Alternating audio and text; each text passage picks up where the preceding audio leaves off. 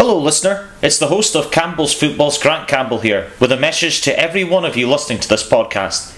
Please keep safe during this very stressful time with the outbreak of coronavirus affecting not just football, but our everyday lives. Make sure your friends and family are safe during this very stressful time for many of us, not just physically, but mentally too. But Campbell's Footballs will still be producing podcasts. However, there will be very few predictions because obviously there's not much football going on at the moment. I have a few in-conversation specials though, which I'm sure you would love to listen to. But at the end of the day, please make sure that you look after yourselves. Take the time to listen to the show in your own home, with friends and family. And remember that we are all in this together. So take care, be safe, and I'll see you soon. Do you hear that sound? I hear the rumor of a good life.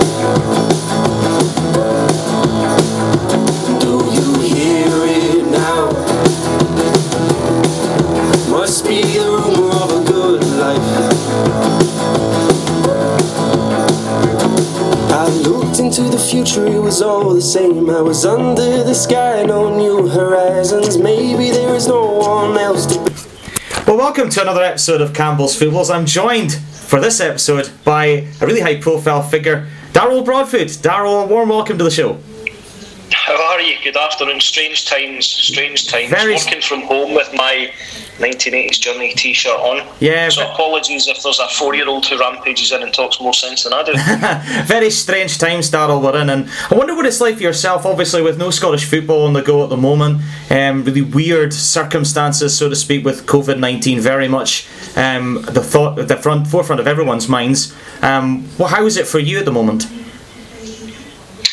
It's been an interesting few weeks, not least with obviously the Scottish FA work that we do at Frame, especially with the joint response group on a daily basis. I think it's important to give clubs as much information as possible, and something that's ever changing. It's a fast moving virus, and the implications for football are seen not just domestically but across the world, and we also are fortunate enough to manage PR for the likes of UEFA's Champions League and Europa League and the women's football programme. So we get the challenges, the unique challenges that are faced by sport, but also have to remind people within sport that it's trivial by comparison. And I think football in particular has realised that the comparative triviality of when should a season start and end when bluntly people are dying. Yeah, this virus is spreading. Yeah, absolutely. It really is such a pity that football becomes secondary, but obviously health and families are much more important at this moment in time. Let's chat about you though, Darryl, because your career really interests me. More so certainly with the latter stages. You must be in a minority of. I'll follow you on BBC Sports Sound and stuff like that, and I wanted to know a little bit more about what the life is like for Darryl Broadfoot. So, can you tell me, first of all, what enticed you to go into football at the beginning? I think like most kids growing up in the west of Scotland, I grew up in Castlemilk, which was a great upbringing, and everybody, I was surrounded by most of my family, they all lived within a kind of half a mile radius of each other, so I had football in my bones from birth almost. Had delusions of grandeur, thought I was going to be a footballer, wanted to be a footballer, and when you get released by Queen's Park as a 17-year-old, that kind of sets your realities a bit closer. So that wasn't going to happen. Ironically enough, one of my coaches at Queen's Park then became Scotland's kitman, a guy called Willie Neal, so I hold him singularly responsible for ruining my football career. Interesting. So it's quite interesting to see how that sort of started out for you. Was there any inspiring people that kind of led you down the career path of heading into the media? Not really, other than I suppose by chance. And for that I'm eternally grateful to my uncle, who worked in newspapers with the GPMU, I think it was called at the time, the kind of print union. When I got released, left school 5th year, was going to go back for 6th year, didn't really know what I wanted to do. Quite fancied drama, I wanted to be an actor, but believe it or not, I was actually probably too shy to pursue that. Really? Went into the Herald. Yeah, honestly, I just tied it very, very well. Got offered a week's work experience as a copy person or copy boy back then. Okay. And I can't make it sound any grander than you basically made tea and coffee for people. I was lucky that my week's work experience was at the Herald, because my colleagues at the Evening Times didn't even get called by their name. Right. You would hear this bellow in the morning of copy, and your job was to effectively, well, firstly identify who was shouting for you, and then secondly work out whether it was a coffee run or a toast run in the morning. And that would happen all the way through the week until Friday, when you got the expenses run. And then that was fun and games. You're relying on people's tips. But long story short, I had a week's work experience in there. The copy person at the time left. Yeah. Probably she'd had enough. And I was asked there and then, look, this opportunity's come to pass. Would you like to stay and keep you for a year? If journalism's your thing, then I think they had 2 partnerships at the time, one with what was Bell College, now UWS, and one with Napier. So I didn't really fancy moving east or commuting, so stayed for the year. Actually stayed just slightly more than that, and then went to do my journalism course at Bell College. But in the meantime, as well as perfecting the art of tea making, if we've got time, funny story. I think it was the last of the kind of graduate scheme through copy boy, copy person, and some of them used to crack jokes. And one of them, Ian Wilson, who became chief reporter, and then went to work with, I can't remember, it was a kind of quasi-government comms role he got. But Ian's great story was the fact they used to make people's tea, and wondered why people were starting to fall down ill after a couple of weeks. And I don't know if you remember, but they used to have these big blue subbing pencils to outline when you physically had to mark the page. Yes. Instead of using a spoon, for weeks on end, Ian was stirring people's tea with the blue subbing pen, which clearly contained lead. Half the editorial floor came down with lead poisoning. Oh, gross. So he said that not to show me the error of his ways, but to see if I could beat that in my stewardship as a copy boy. But it was great. I don't think it would pass the Geneva Convention just now, but it was the warts and all. This is what it's like if you want a career in journalism. I was lucky, especially on the sports side, that I had some of the real greats, the doyens of sports journalism, from Alan Davidson, Ken Gallagher, Ian Paul, people who were at the top of the heap. Douglas Lowe, God rest him, who was the golf writer. Ian Scott, a sports editor. I had some of the best names and some of the most experienced people. Jim Reynolds, who kind of helped give me a love of boxing. All these people helped shape my career. Absolutely. And for that I'm eternally grateful. That's a really good spread of people there as well, and certainly it helped you, no doubt, in your journey, because I've got your Twitter profile up in front of me here. I tell you what, it helped, but it also gave me a very early lesson. When I started as a full-time, so I went through the year's work experience, survived it, remained intact, and at the end of my first actual week, because I was going to matches, and I remember coming in on a Sunday, because all of the sub-editors were of a generation. There was a new bunch of footballers coming through. There was this 17-year-old kid from Castlemilk who knew his stuff, so I'd get on a Sunday and help even captioning the pictures, because we all know photographers can't write properly, so I'd have to go in and decode their caption pictures and basically just identify footballers for accuracy. From that I got into sub-editing, got my first match report. I think it was Hibs St Johnstone from memory, 0-0 game. My dad dropped me off. It was at McDermott Park. My dad drove me because I couldn't drive at that point. Horrendous game, but I think my mum still got the curtains. My first ever kind of 500 word goalless draw article in the Herald. But first week as a proper journalist, I got myself a car. I was all proud of it. It was a Rover 214, and on a Friday went down to the press bar, which was the standard practice. Whereas before I'd used to get the expenses and you'd effectively double your copy boy money on a Friday. I went down as a bona fide journalist, so I tried to put my hand in my pocket, no chance. And I think it was Ken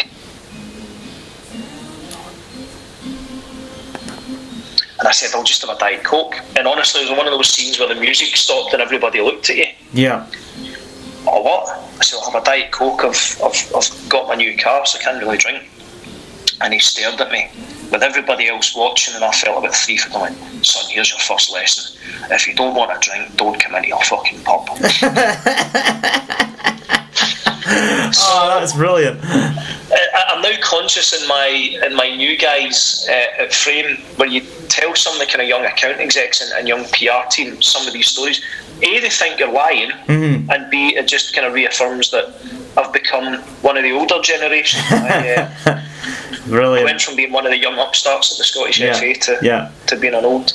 We'll come and chat about Frame in a bit more detail later on, because I've got a Twitter profile for you here. Partner of Frame PR, ex-head of comms at the Scottish FA. What a grand title that is. Because I know a lot. These aren't laughter lines, by the way. That's stress induced, and I've got a grey bit in my beard there that's responsible.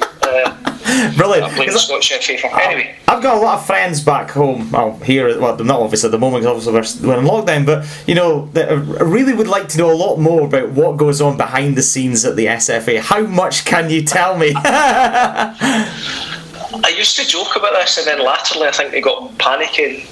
If I wrote a book, nobody would believe it, and actually say you could do a trilogy and still not do it justice. It was the best thing I ever did. In that I went from being a bit of an agitating Herald journalist, cocky, arrogant youngster, and I'm old enough and hopefully wise enough to see that now, and carefree, didn't care for big organisations, and kind of wrote that way. And I was asked if I wanted the job. At the time, George Peat and Gordon Smith were in charge, and my instinct was to say no, because I'd spent probably a good 3 years having a right go at the Scottish FA, almost on a weekly basis. My column from the old youth action plan that Frank McAveety was responsible for. I think I called it routinely the youth inaction plan. So I thought, I don't want that. I don't want to become a blazer, blah blah. And then I thought about it, and if I didn't accept the opportunity, A, to understand what it was actually like, and B, help the organisation see themselves as others saw them, then how could I go back and have the same opinions based on ignorance? So I think there was a realisation. Sorry, that's my wife putting dishes in the dishwasher. keep going. And for the avoidance of doubt, that's normally my job. So I accepted it, served my notice period, had my leaving due in the press bar. November 2009, same day that Scotland were being cuffed by Wales. Now, I hadn't been due to start for another 3-4 weeks. I was going to go on holiday, take stock, kind of decompress from life in journalism. And in the early hours of, I think was a Saturday night game, so early hours of Sunday morning, I had George Peat, the president of the SFA, on the phone. Now, George had a good sense, maybe knew what was coming. He'd gone to Azerbaijan with the 21s, so he wasn't even at the game, but knew that the natives were restless. I might need you to come in earlier. I said, okay, how much earlier? Can you come and see the board today? And that was effectively day one of life at the Scottish FA. My first day was, unfortunately, George Burley's last day as a Scottish FA employee. And that was a baptism by fire, because I think everybody realised by that point that the situation was unsustainable. And people who think that they can go seamlessly from a career in journalism into PR, they're lying. You only get there over time. My trick was to make it sound as if I knew what I was talking about, find my way, not be led into the, it'll be okay, just let's buy time. I think everybody knew that a change was needed. And so the one thing that you realise is, in day one, honesty, clarity of what you're saying, and decisiveness. But my God, it wasn't half a baptism by fire. Oh, absolutely not. And of course, the resultant 6 years were plain sailing. Brilliant. Absolutely, because I think a lot of my friends are always very interested in seeing like what goes on at these SFA meetings, because obviously we watch a lot of games as football fans. We see decisions that make you scratch your head about. Why is the referee not given a penalty for what looks like a clear handball, or why has he sent this guy off for 2 yellow cards when the first one looks unbelievably harsh? I want to just know a little bit more about the sort of the review process, because you obviously talk about this quite a lot on Radio Scotland and have these discussions with Kenny McIntyre and the guys, and I'm quite keen to learn a little bit more about what it sort of entails. Yeah, and for the avoidance of doubt, I have these conversations even when I go and see my folks as well. My dad and my sister are big football fans, and I spend much of my time arguing with them as well, because how can the referee say that? The best thing I can say is Stephen Thomas and Leanne Crichton did a recent referee documentary on BBC, and it was keen that we did that to let people see exactly what it's like, because when you have it from the comfort of your armchair watching these decisions, it looks easy. It does. When you are literally in the middle of the field with a split second to make a decision that can make or break a match, I wouldn't want it. I don't understand why people want to become referees. They must have some kind of masochism in their lives. It's nigh on impossible to go through 90 minutes. In fact, it's impossible to go through 90 minutes without making a mistake. But the same applies to players. Yeah. But you don't have the same level of forensic scrutiny if player X misses a penalty or goalkeeper Y throws one in. Yeah. And what happens is managers throw the protective arm around those players, and they'll learn from that. They'll be disappointed. Absolutely. Referees don't have fans, a bit like the SFA and by extension the SPFL. They're seen as the pantomime villains. But it's no different to government. Absolutely. It's no different to government. So you have to accept that. But the review process is something that, has evolved over time. And I go back to my early days there, and what was in place for disciplinary issues was a general purposes committee. And that general purposes committee comprised of well-meaning, well-intended, but ultimately committee members from lower leagues or kind of regional associations administering justice, potentially from Rangers, Celtic down the way. So I think there was a realisation that had to change, and it then became more of a judicial system. That's what clubs wanted. Clubs, Celtic, Rangers, began bringing in QCs to take on and savage, sadly, some of the General Purposes Committee members, and there was a realisation that the game had to become more professionalised off the field as well as on it, and had to become more judicial in its disciplinary functions. The downside of having a judicial system, the downside of having so many lawyers involved over a period of time, is that you have a rule book that would drive you up the wall when trying to get a simple, clear, precise sentence. I once half joked after about 2 years that we should do a version written by the Plain English Society, and nothing has changed my opinion of that. Or write it in Latin. It might as well be. But the point is, you can't have it both ways, and I hear arguments on it needs to be for football folk again. Careful, because all it takes another couple of decisions that the game doesn't like, and so football folk can't be relied upon to make legal decisions. So the reality is, whatever system is in place, people will have a view that it's not right. I think the rule book, because again, there's two things. There's separating the role of the compliance officer from the rule book itself. The compliance officers effectively inherit the rule book, and I think even Claire and her predecessors would admit that the rule book could be doing with simplification. Absolutely. There are some rules in there that never get used. The challenge is devolving enough time and effort to get that done, to simplify it and make sure that it's not as overbearing as it currently feels. Because I think a lot of football fans like myself just scratch our heads at some decisions. Obviously we're kind of looking at what's happening in England with VAR, and that seems to just add another caveat to the problem in essence, in terms of the rules are almost as complicated as they are, and then you add VAR on top of that. It's almost like it's almost becoming a science rather than about the actual football. Yeah, I get that, but I think even compared to England's got a specific challenge just now with, it's not so much VAR, as with many things, it's not the technology, it's the people who That's true. the deploy it. Yeah. So VAR as a principle is fine. How do you make more correct decisions? How do you empower a match official to make more right decisions? So I don't think anybody can argue with that. But the application of it in England in particular has created some problems. 100% agree. In Scotland, and I'm kind of strong in this, for many years now there's been the absence of a genuine, credible, bona fide title race. So people need something else to talk about, something else to fill the void. Media needs something else to bring controversy or to bring column inches in opinion. And discipline, refereeing, has filled that gap. Absolutely. I used to joke the one because, as is always the case, football looks at new ways of how do you raise revenue, how do you increase sponsorship.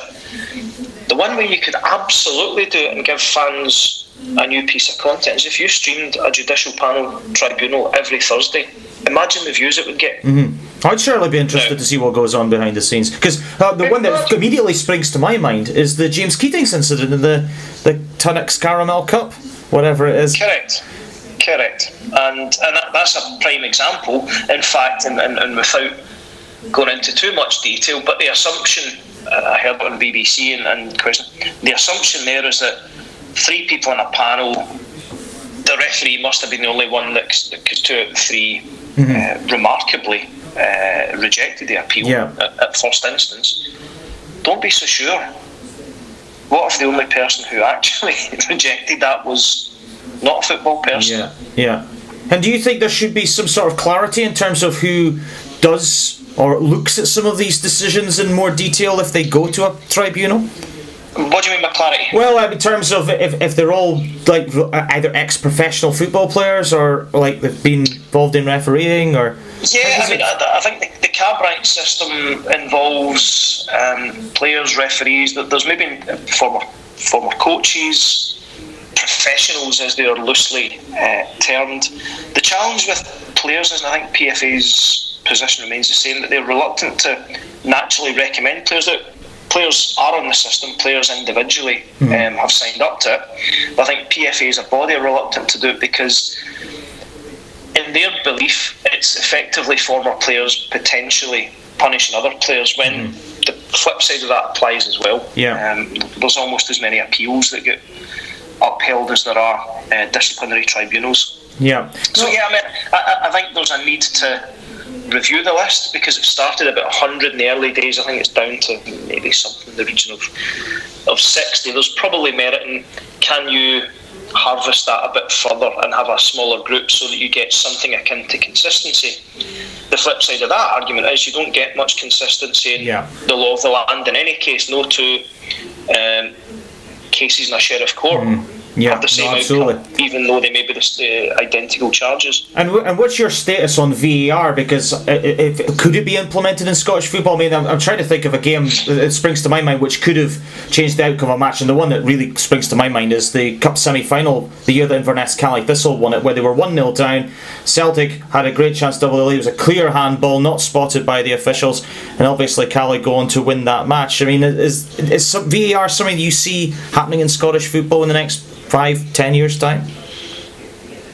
I'd like to think sooner than 5 years. I get that there's a counter argument to it, but in my mind I can go back to what is VAR for. VAR is there to make more correct decisions, or to help a match official make more correct decisions. Ironically enough, there was a nice opportunity. If you look at Euro 2020, Hampden being a host city venue, VAR would have been part of the Hampden configuration. With a fair wind, that could have been one of the trials. You need to go through a kind of 12-month trial period before you can immediately go to implement VAR. But that certainly would have been a good opportunity. May yet come to that. The problem is I don't think the kit will be installed in time to have looked at it. But listen, VAR is not going away. No. Over time, and even now, it's more cost effective than it was 12 months ago and 2 years ago when it first came into play. It's inevitable. Now, you'll have arguments from clubs maybe further up in the Premiership that if we've got 50 or 60,000 fans, it doesn't make a massive difference, but it might just give the referee something to think about. So I think some clubs will look at their own situation and say, do we need it? There's the financial consideration. The challenge you've got now, given the financial peril that clubs find themselves in, and when cash flow is really a massive problem, is in the immediate future trying to push for VAR. Absolutely. When clubs are more concerned at the moment with paying the bills and keeping the clubs open. Yeah. No, but I'd like to think over the next 2-3 years, VAR becomes a fabric of Scottish football. Yeah. Referees are in favour of it, as you would imagine. And I'd like to think clubs collectively see the merit in it, certainly Scottish FA do. Yeah, no, and I think referees need all the help they can get. I mean, I'm an advocate that referees definitely get the bare brunt of some really bad rubs of the green at times. And as we mentioned earlier on with the Stephen Thompson and Leanne Crichton supplement they did, they only get one shot at it. We get the benefit of like 5 or 6 different replays, 5 or 6 different angles, and they get one snapshot in a moment of time, and I feel for them.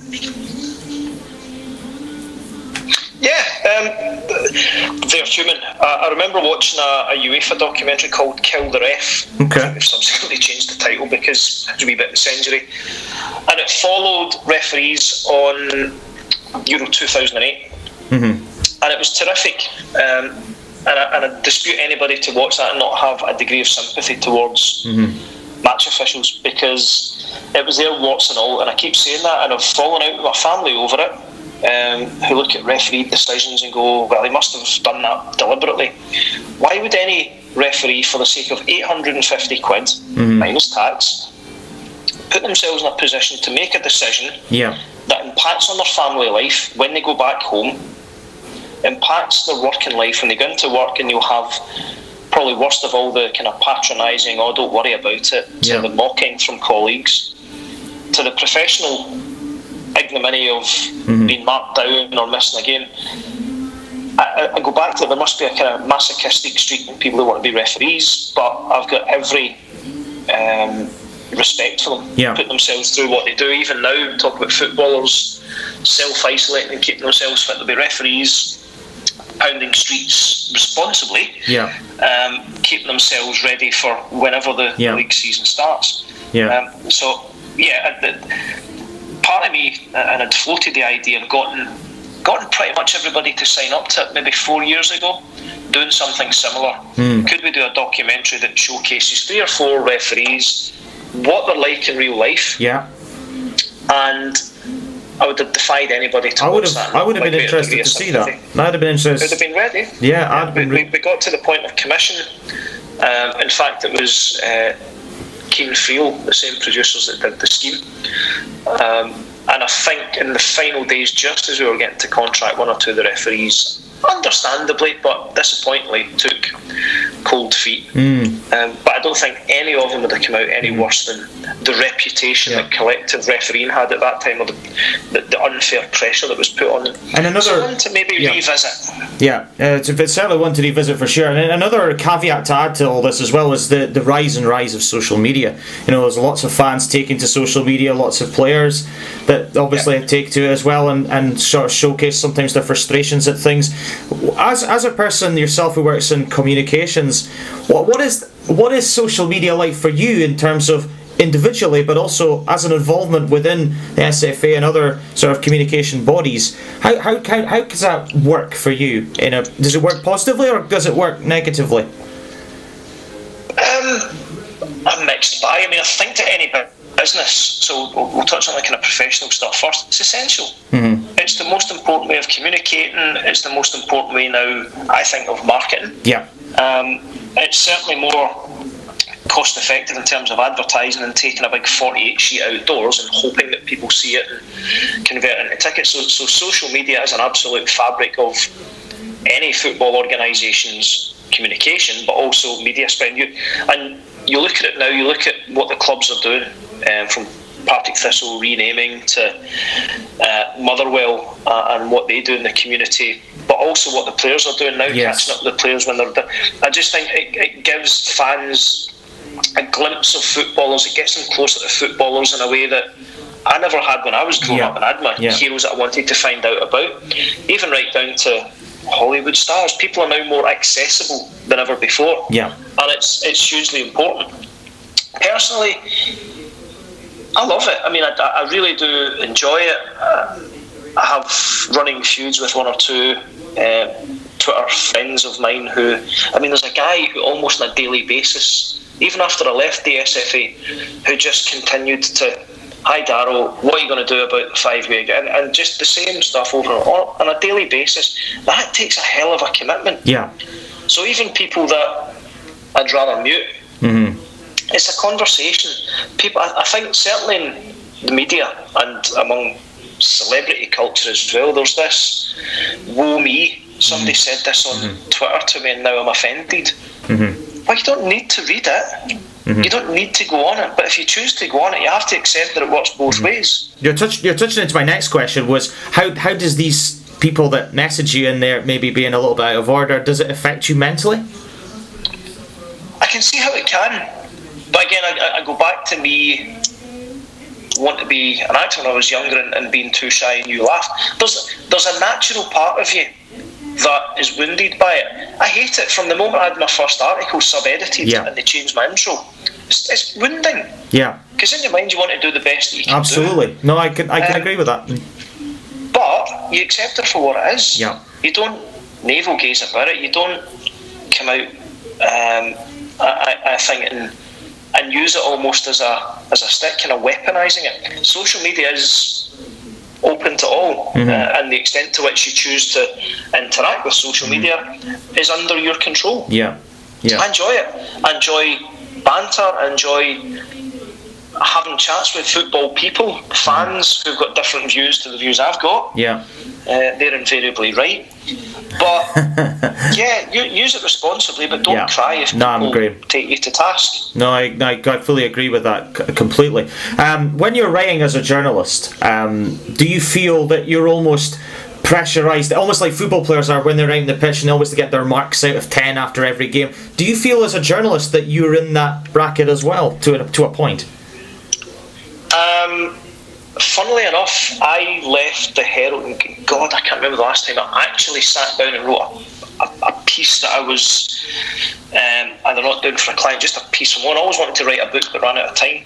Still time yet.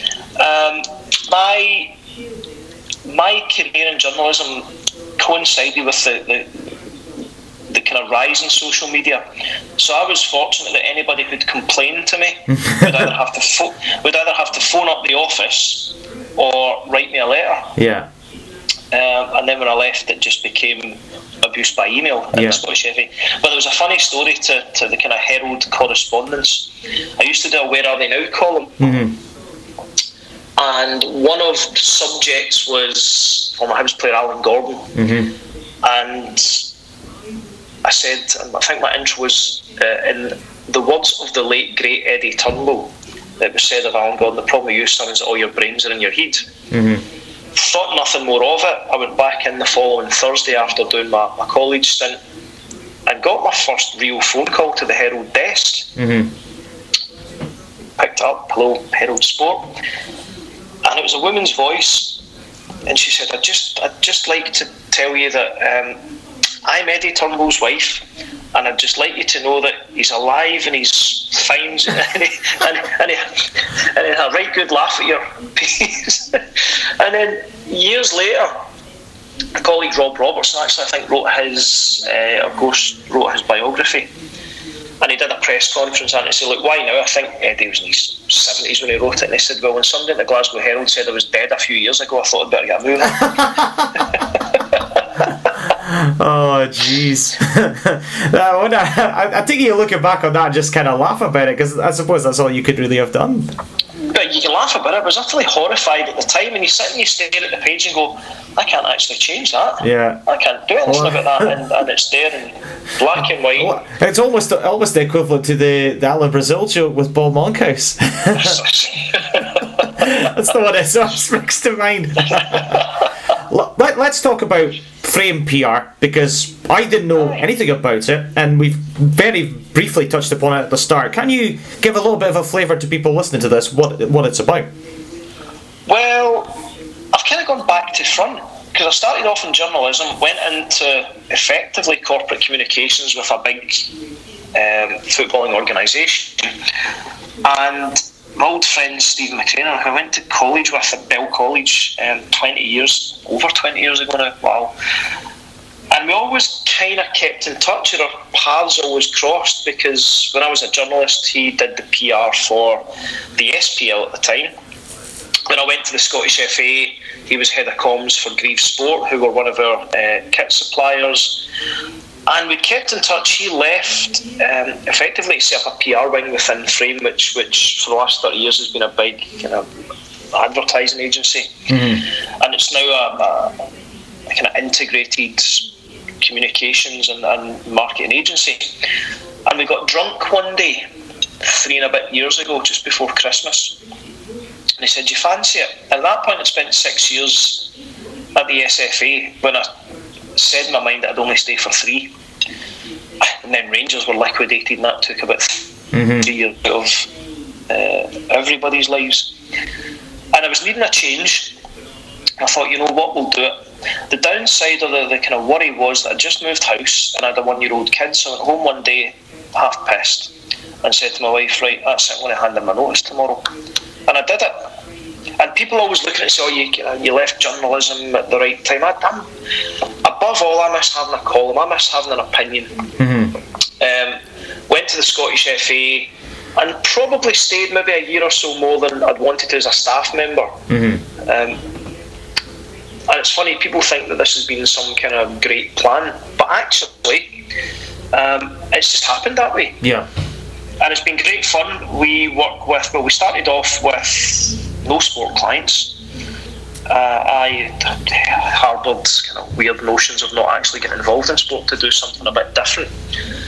And then over a period of weeks, months, we started doing PR for the likes of the Open Championship, working on a bit more of the Scottish FA's corporate comms. One of the first pitches we had was for UEFA, and we won that up against some of the biggest London agencies. So it's been really good. It's opened my eyes, it's sharpened me up again. Anybody who's been involved in agency life will attest to just how fast paced and relentless it is. So I actually feel fitter and healthier at 41 than I did when I was 21. And I would genuinely recommend it for anybody. So that's been 3 years now, which again is, I can remember having the conversation with my wife saying I was leaving. I remember having a different conversation with my dad, who at every point, I'd still be the Herald if it was, in fact I'd probably still be in secondary school if it was my dad's choice. But no, sometimes you have to change it up, take a little departure, pivot, and glad I've done it, and actually now exposed to more sports than ever before. I'm fortunate enough to be on the board of Boxing Scotland, so I have to deal with Charlie Flynn on a semi-regular basis. but it's been great fun. Football is one of the loves of my life, along with boxing, but we work with a lot of sports governing bodies, a lot of sports people. I wouldn't change it for the world. Is that your advice to younger people that are interested in going into PR and comms, is to vary it out and be as diverse as possible? What I've learned is that young people don't actually need advice. I'm blessed. We have late teens, early 20s throughout our organisation.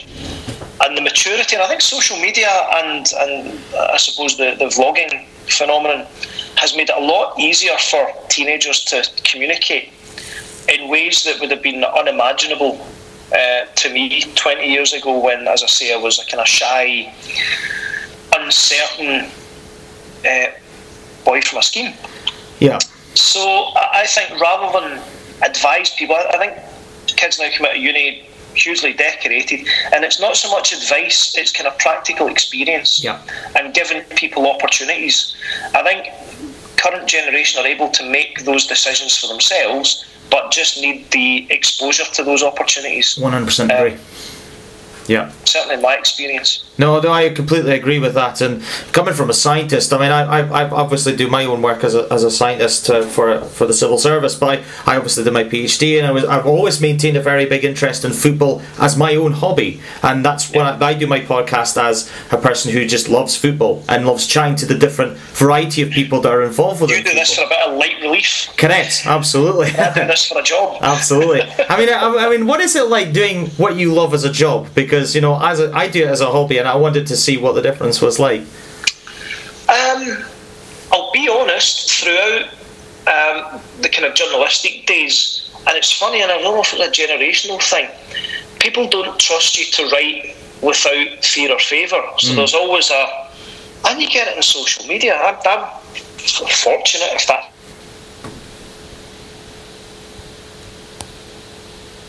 We were all Celtic fans, Dad's side, Rangers fans. So I was a bit of a mongrel.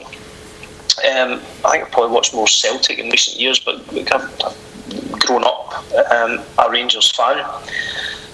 So it's interesting because you kind of get desensitised from it all, and you learn not to let it get in the way. You also realise that access to clubs and stuff is so limited that it's like never meet your heroes. So you kind of switch very early on. My kind of early journalistic career, you switch from being a full-time football fan, if that makes sense, to this is something that you have to do, and you have to do it responsibly. Otherwise you're toast. I'd like to think that across the game I did things the right way. I never willingly picked fights. Ironically, the one institution that I probably criticised more than any, I ended up working for 6 years. And it wasn't gratuitous. It's because there were things that I, as a fan, things as an outsider, I either wasn't aware of or didn't agree with.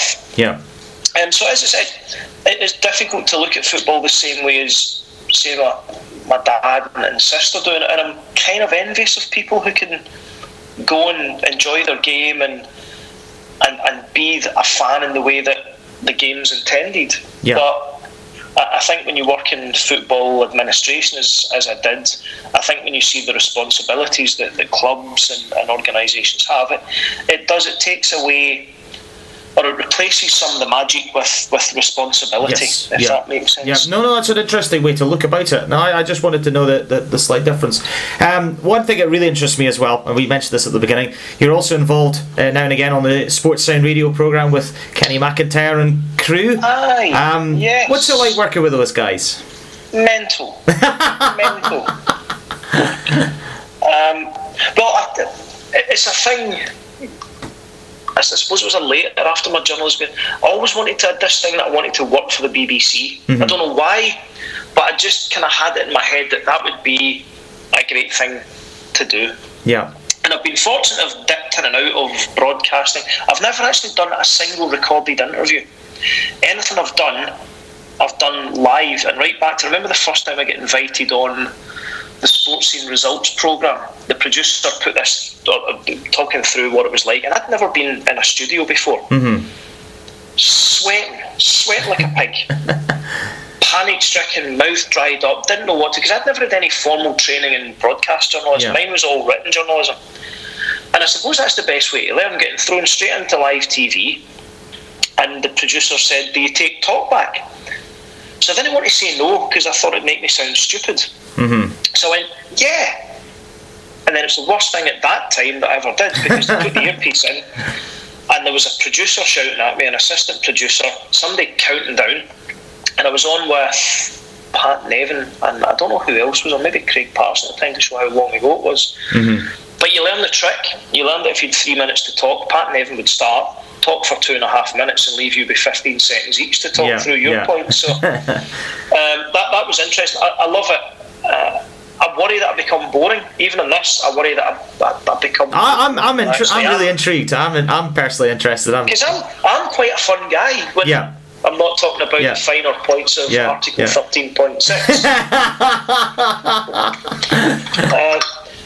But that was my thing. And when they asked if I would go back after I'd left the Scottish FA, I said, well, so long as I can bring value, I said, and I don't want to get involved in the kind of tawdry debates, whether I agree with rules or not. What I can do is, through experience in there, give you the facts. Now, there are some facts that I would disagree with as well, but I think it helps the dynamic, because if you have 3 people with a little information, it makes for a good show, but actually it's not really founded on the reality. So as much as I'm probably playing up to it now, in terms of rules and regulations, but they've been really important last 6 months. No, absolutely. I'd like to think I'd offer something a bit different and try not to take myself too seriously. Yeah, I mean, those are the things when you said that the comments get to me.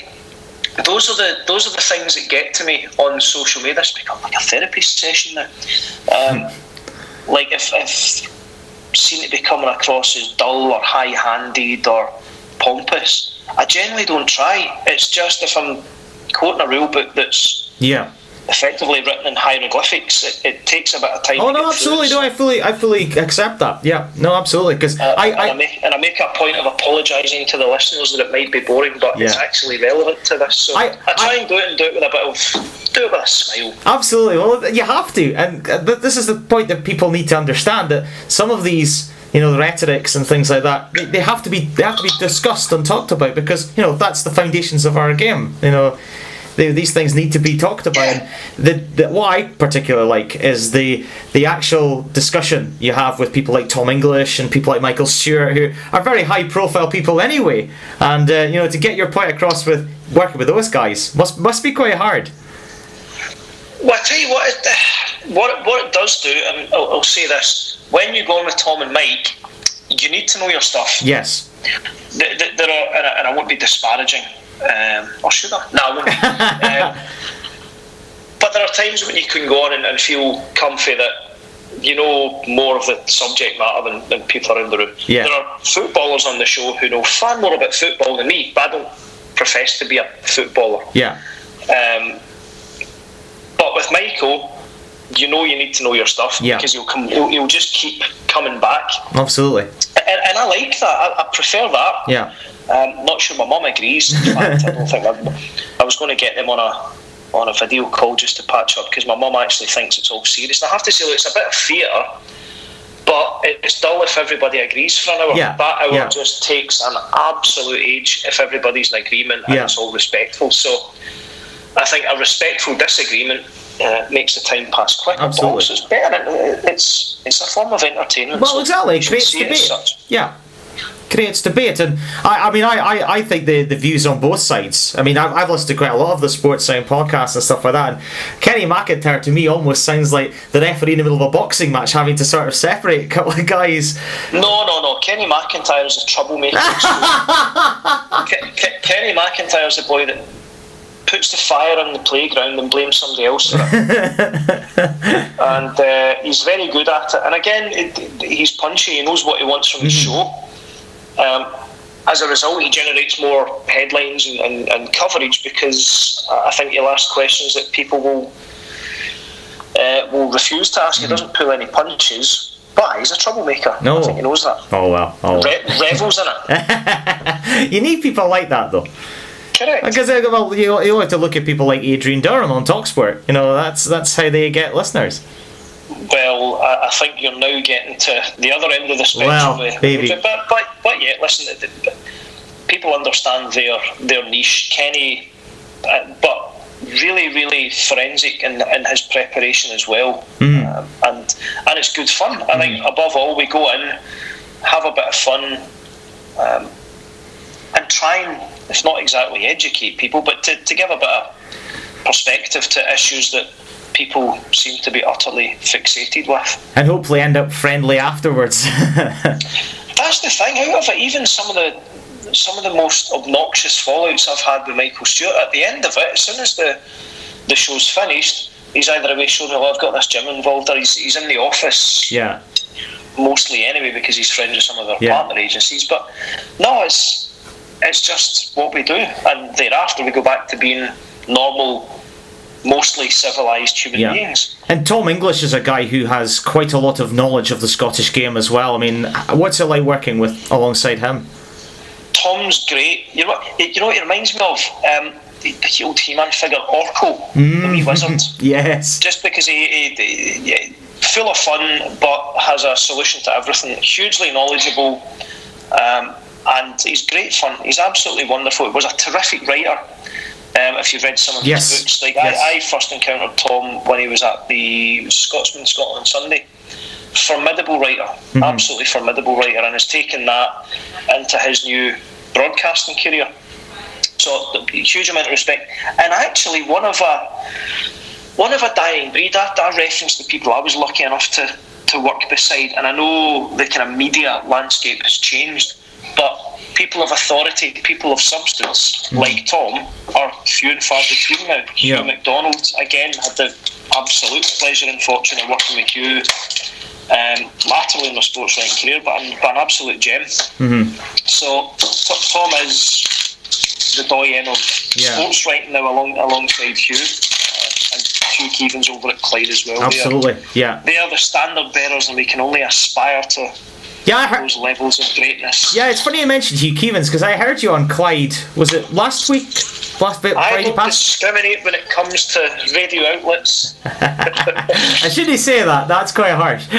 But yes, I heard you on Clyde, and it was very, very interesting. And I think you had a full house on the pundit segment of that show. I'm glad you listened to that point, because thereafter I struggled with a goal.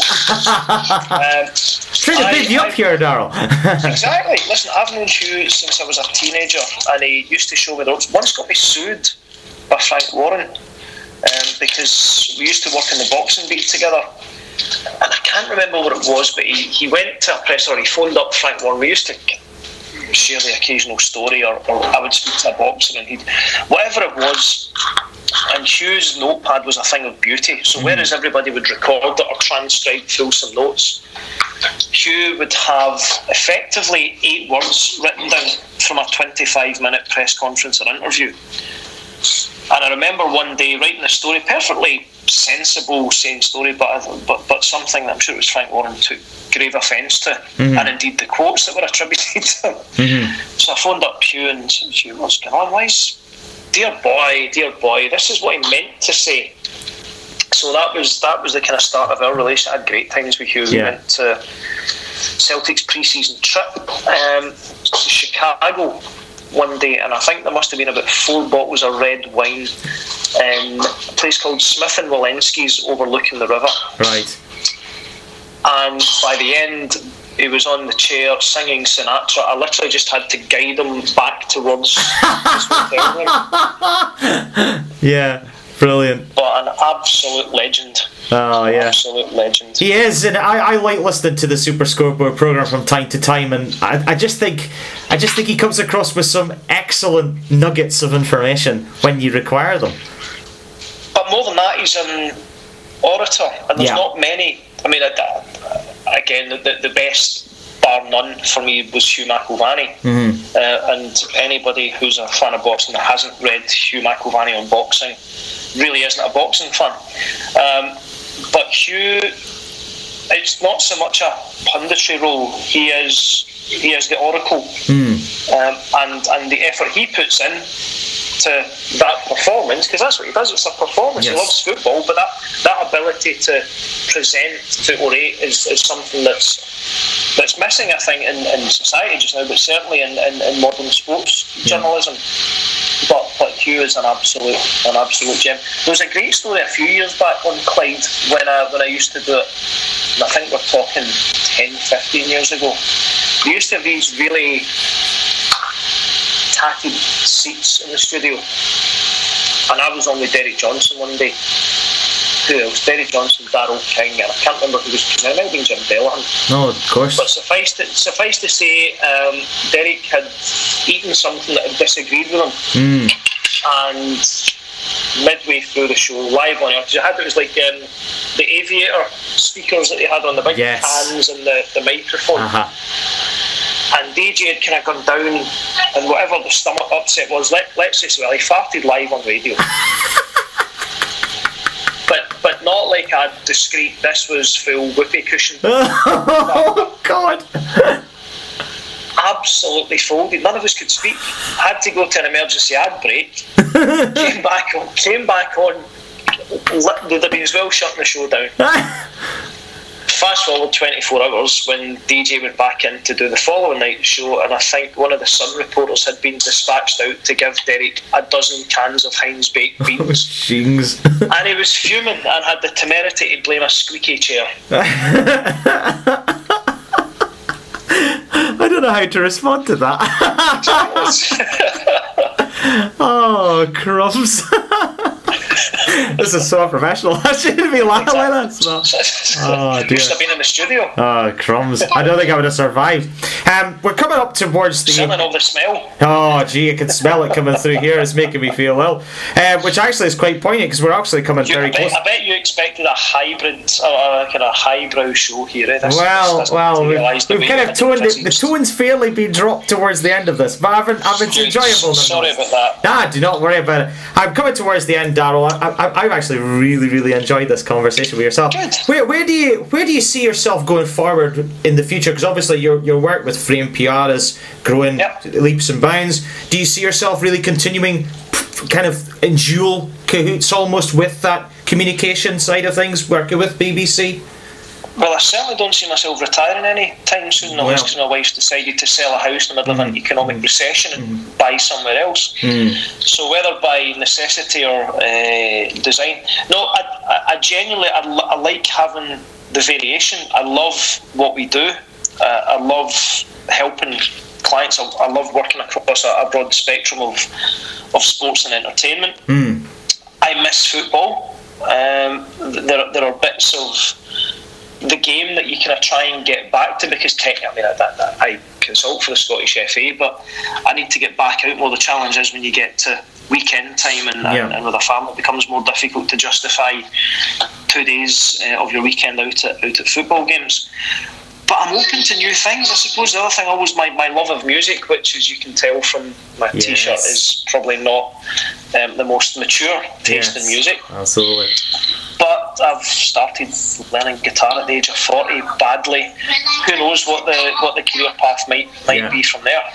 But for as long as I can give advice, guidance, involved in sport, work with people and help people in whatever challenges they've got, then more power to it. And for as long as I can argue with Kenny McIntyre, as I keep saying, it beats having a real job. Absolutely. Wow. And I mean that it has its challenges, but I think now more than any other time we realise that it sounds twee to say football gets put into perspective, but you look at what NHS staff are doing just now and compare it to a bit of sports PR. You know, there are far more serious things going on just now, but I love what I do. And I've never seen it as a job. I think the minute you start seeing it as a job, then it's probably time to do something else. Well, I think that's a really nice end to this podcast, Daryl. I've really enjoyed it. Thanks very much for being a guest on the Campbell's Footballs podcast. Thank you, and apologies to all those who have been offended throughout the duration of this podcast. No worries at all. Well, listener, that brings us to the end of yet another episode of Campbell's Footballs. I hope this podcast was just what the doctor ordered. If you want to listen to previous shows or look out for future shows, follow Campbell's Footballs on Apple, Spotify, Google Podcasts, or wherever you listen to other podcasts.